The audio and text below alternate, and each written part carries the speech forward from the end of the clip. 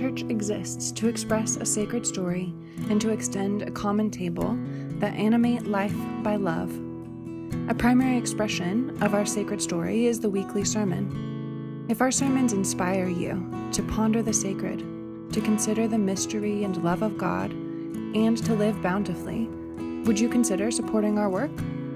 You can donate easily and securely at our website, pearlchurch.org, or follow the link in the podcast notes. Thank you for partnering with us in expressing this sacred story.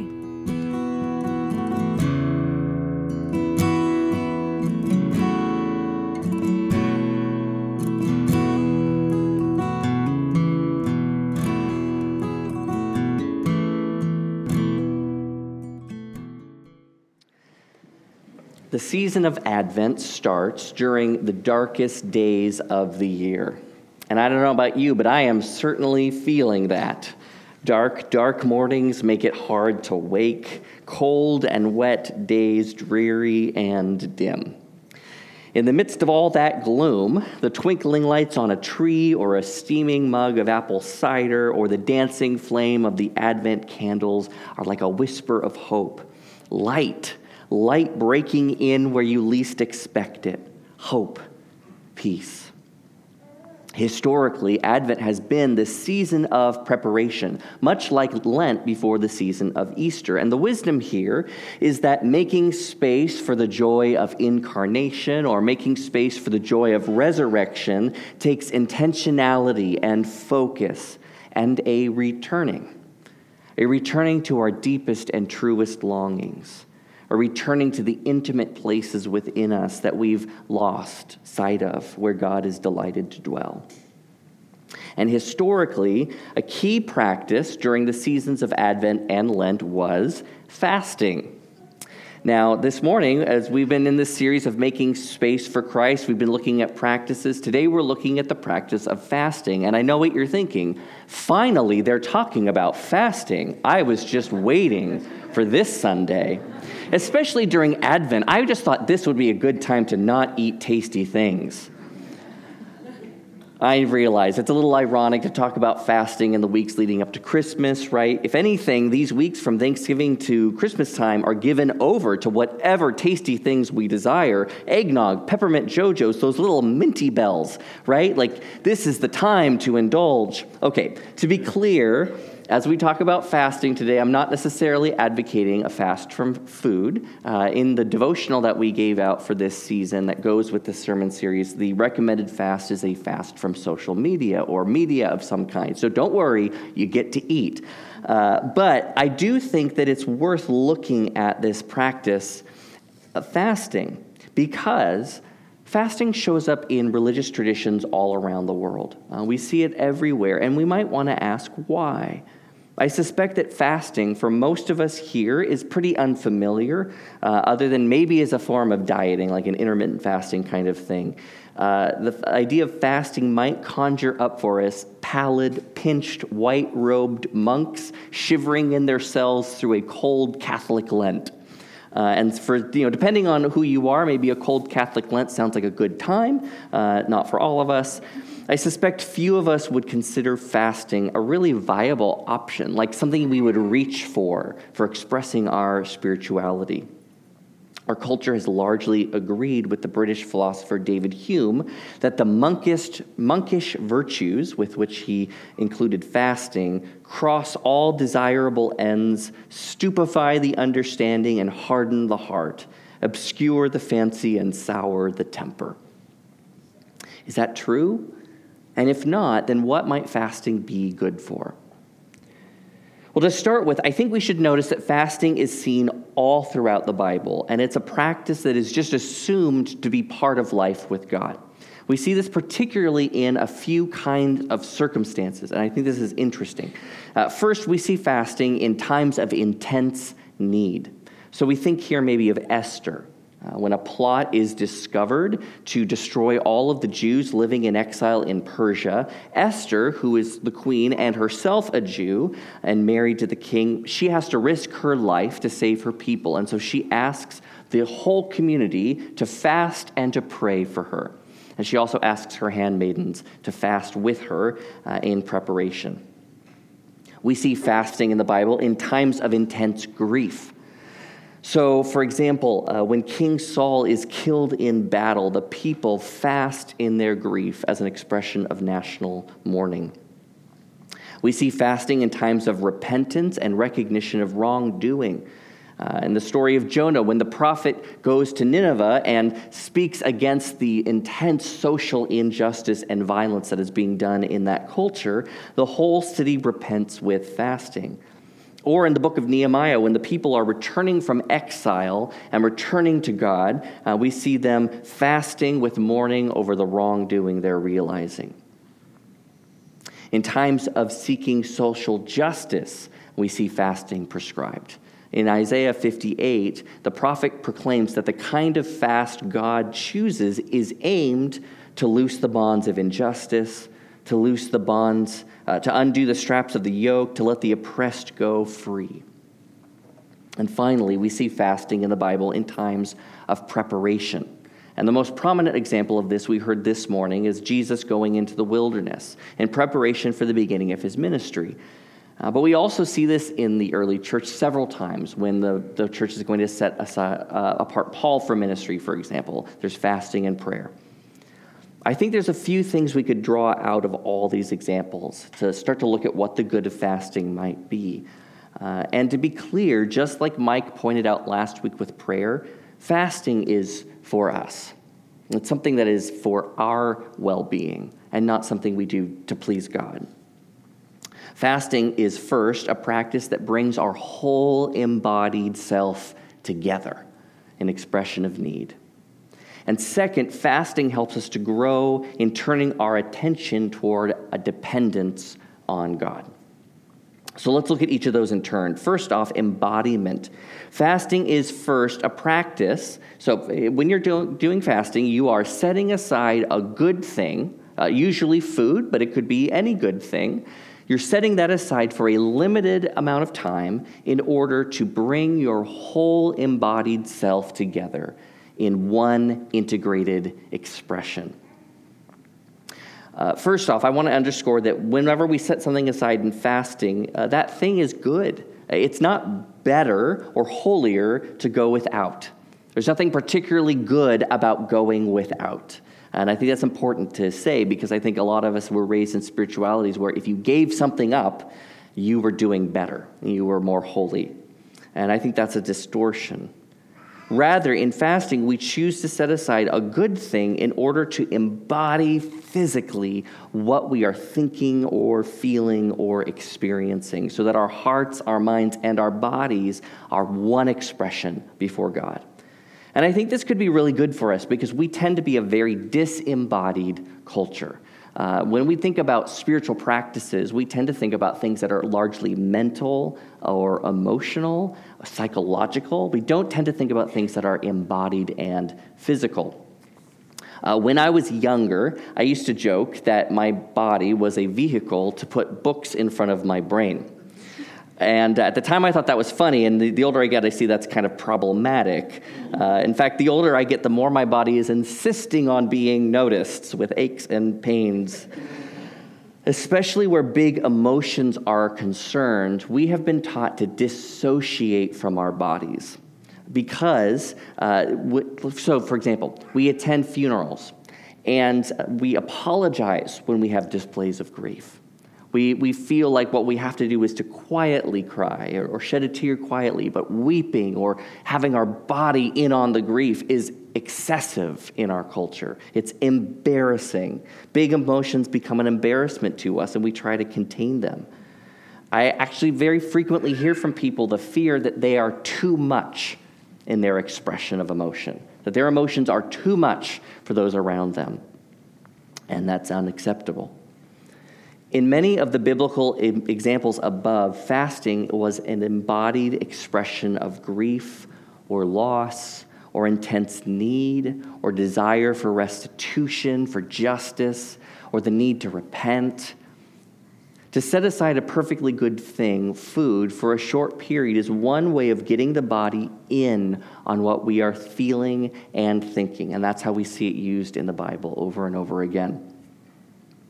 It can also be a way to join in with what others are thinking and feeling. Because sometimes fasting can be expression of joining in solidarity with another's grief or another's intense need or their desire for justice. We might think here of the story of Job, whose friends, after the complete collapse of his life, join him, and they sit with him silently in fasting while holding his tragedy together. We're in need of ways to integrate our body with our grief, to bring our body in line with our loss or our sense of lack or our desperation or our hope or our repentance or our rededication. Engaging in a practice like fasting can allow us to integrate our whole selves when the circumstances of our lives demand that we stop and be present to what is happening. And fasting can help us to be here, now, fully present to our experience or the experience of our loved ones. Secondly, fasting is a practice of giving up something good for a short time in order to express our dependence on God and to grow our capacity to wait. Fasting leaves room for us to find God meeting our needs when we can't meet them ourselves. It makes us more prepared to wait on God rather than seizing control of a situation. One of the ways we don't often leave space for Christ is in our need for security or for results. In times of grief, intense need, longing, desire for change, we want to immediately take the situation into our hands and act as if we're entirely alone and the whole thing is up to us. And we are so used to being able to grab hold and satisfy our needs right away. Do you remember life before Amazon Prime? I remember a time when 4 to 6 days shipping was just like pretty quick. Like, wow, 4 to 6 days? Wow. Free shipping?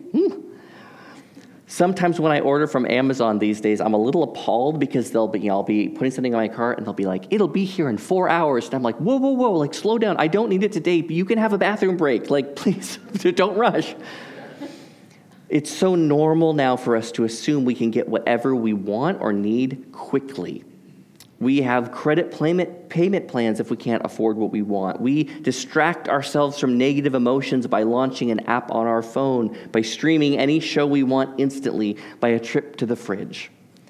So when we come up against what we cannot control or fix, we are unprepared for the experience, and we're unaccustomed to waiting on God. Used wisely, fasting from food can become a springboard to remind us, 1, I do not need to have every desire filled immediately. I can wait. And 2, not everything is under my control and I am in need of help. Now, if we do fast from a meal, our hunger can become a prayer. Just as this hunger, even so do I need you, God. If we fast from television, then the resulting silence can be a prompt to rest in God's embrace. If we fast from social media, it can be to engage in what God is doing right here, now in our presence. Okay, so if fasting can be such a helpful practice, then why is it not part of our lives? Why has it just dropped off the radar for most of American Christianity? I think one of the reasons is that among the spiritual practices, fasting has been abused and is prone to several distortions that we have to clear up. And that shouldn't surprise us. The spiritual practices can be helpful, but they also are all prone to distortion. I mean, you might think of how often Jesus in his ministry is correcting a prevailing notion about a spiritual practice that has become oppressive or harmful in the lives of people, like Sabbath or purification rituals or prayer or fasting. So we see Jesus in the Sermon on the Mount in Matthew 6 correcting assumptions about fasting, that it was about suffering or that it was impressive. So it's important we name a few things that fasting is just not about. And the first thing is that fasting, this might be surprising, but fasting is not about suffering. Many of us have inherited a spirituality where, at least in the background, we have this idea, if it hurts, it's working, right? Suffering is thought to be in and of itself effectual. Also, side note, have you noticed how often this is tied to masculine metaphors? It'll put hair on your chest, which first, gross. Second, That's a very patriarchal thought, right? Like, oh, what's good for you makes you more manly. So that's weird. Okay, just worth noting. There are no brownie points for self-harm. And we have to be really clear about this. Rather, fasting is about the turning toward God in expectation of help. So first, fasting's not about suffering. Second, fasting's not impressive in and of itself. Whether we're fasting from food or from social media or some activity, the giving up is not some form of athleticism, because giving up may or may not actually make us healthy, good, whole persons. We all know someone who's given up lots of things and has become embittered or tired or crushed. I think here of the novel The Brothers Karamazov by Dostoevsky, because in its early pages we meet two monks. One is Father Ferapont, and Father Ferapont is a holy athlete par excellence. He fasts continuously. He avoids all pleasures of the flesh, and he looks down on the lazy younger generation and is generally just terrifying to everyone in the community. His much fasting has not made him good in the slightest. And we also meet Elder Zosima, this beautiful, gentle soul who radiates love and wisdom. And we just see continuously feasting with people, feasting and feasting and feasting. So it's really important that we note that while fasting can help us, neither it nor any spiritual practice is impressive, and they don't automatically make us good. Third, fasting is not about trying to get God to move by manipulation. It's not a hunger strike. And this is really important to say because it can feel like, I need something, and if I hurt really bad, then God will notice and help me. That's not a way to get God's attention. The whole assumption of fasting is that God is already with us, and it is we who need help turning our attention and hearts to God's presence. Fourth, fasting is embodied, but this is really important. It is not about altering the body to fit a paradigm of beauty. Especially in our age of obsession with the body and appearance and health, fasting can take on really unhealthy connotations. And abstaining from food may not be a wise choice given your health or your relationship with your body. We need a lot of wisdom here. As a people largely unfamiliar with fasting, we need some help if we would want to get started here. So I don't know, maybe you're like, great, Ben, fun. I'll be back next week, but this will never happen. Fine, okay, that's cool. But if you were like, tell me more. There's loads of practical wisdom that just has not gotten handed down to us culturally. And so we kind of need to reintroduce ourselves. First, let me recommend the book Celebration of Discipline by Richard Foster. It has a lot of really good wisdom on many classical Christian practices, including fasting. But I want to cover a few important points. First, like we just said, it's important to note that our culture has a really complicated relationship with food and body image and worth. These things have gotten tied together in weird ways, and I just want to so underscore this. There is no reason to engage in a practice that might cause you psychological distress or trigger body shame or self-harm. There's just no reason. There's no reason to do it. If you experiment with fasting and you find any of those issues coming up, just don't. Just stop. You don't need to. It might be wise to bring this to a qualified counselor or therapist, or just set aside fasting until it feels like it's safe or good to return, if ever. Second, fasting should be medically safe, or choose an alternative to giving up food. If you have any reason why abstaining from food is unwise for your health, there's no reason to take a risk. There's nothing particularly special about abstaining from food, except it's a pretty present thing for all of us. So you could try instead fasting from media, or fasting from some foods like a sweet or a coffee or alcohol. Or, here's a fun one, fast from needing to have the last word. Ooh, that's good in like business meetings. Ooh. If you do choose to fast, don't be heroic about the length. Most people will start just by omitting one meal. Skip lunch or skip one breakfast or skip one dinner. See how it goes. Ease into it. Drink a lot of water. Be hydrated. There's no reason to go beyond a full day, usually, ever. Our bodies are built differently. Some people may find missing one meal quite enough, and some people might feel like they could go longer, but use wisdom here. Generally, fasting should be a matter of discernment in community. So if you feel like you are interested in fasting, I would suggest talking about it with a trusted friend or a spiritual advisor or a therapist or a group, just to avoid excessive or unwise fasting. I think secrecy here can get really wonky. We might be prone to go a little bit too hard. Expect that giving up is going to be a springboard that reveals a lot of things. So this is kind of how fasting works. You give something up, and your body will start to talk to you in all kinds of ways. Some of it will be hunger. I'm hungry. Well, for me, often when I'm fasting, that's when I notice how often I just wander by the fridge. I'll be working, and suddenly I'm like, I'm at the fridge again. How did I get here? There was one time, I'm not making this up, I was fasting, and I found myself at a donut shop with a half-eaten donut, and I was like, I don't remember planning to do this. This just happened. So your body will just autopilot and talk to you, and those are great things to notice. Okay, but other things that will happen, you'll find yourself, getting cranky. Crankiness will come up.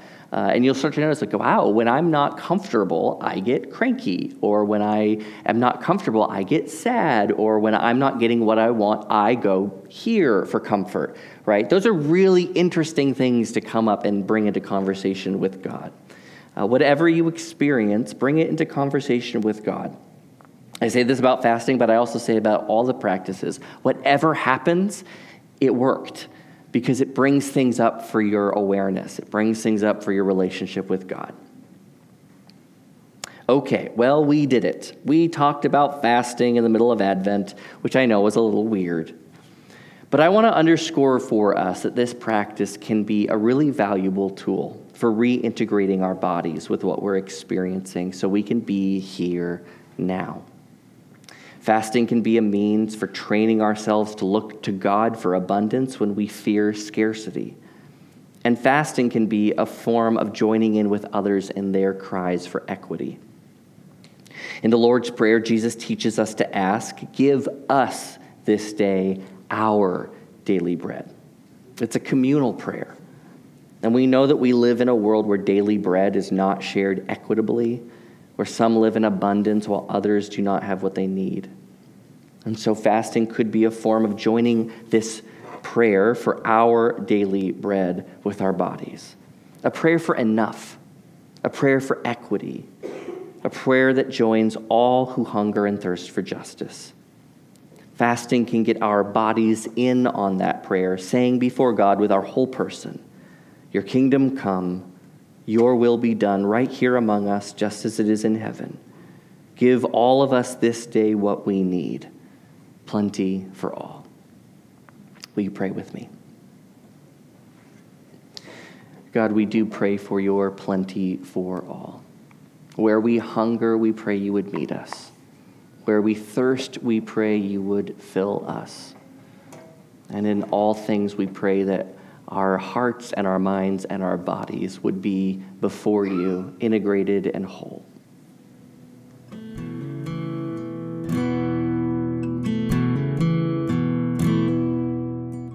We hope that this sermon inspired you to ponder the sacred, to consider the mystery and love of God, and to live bountifully.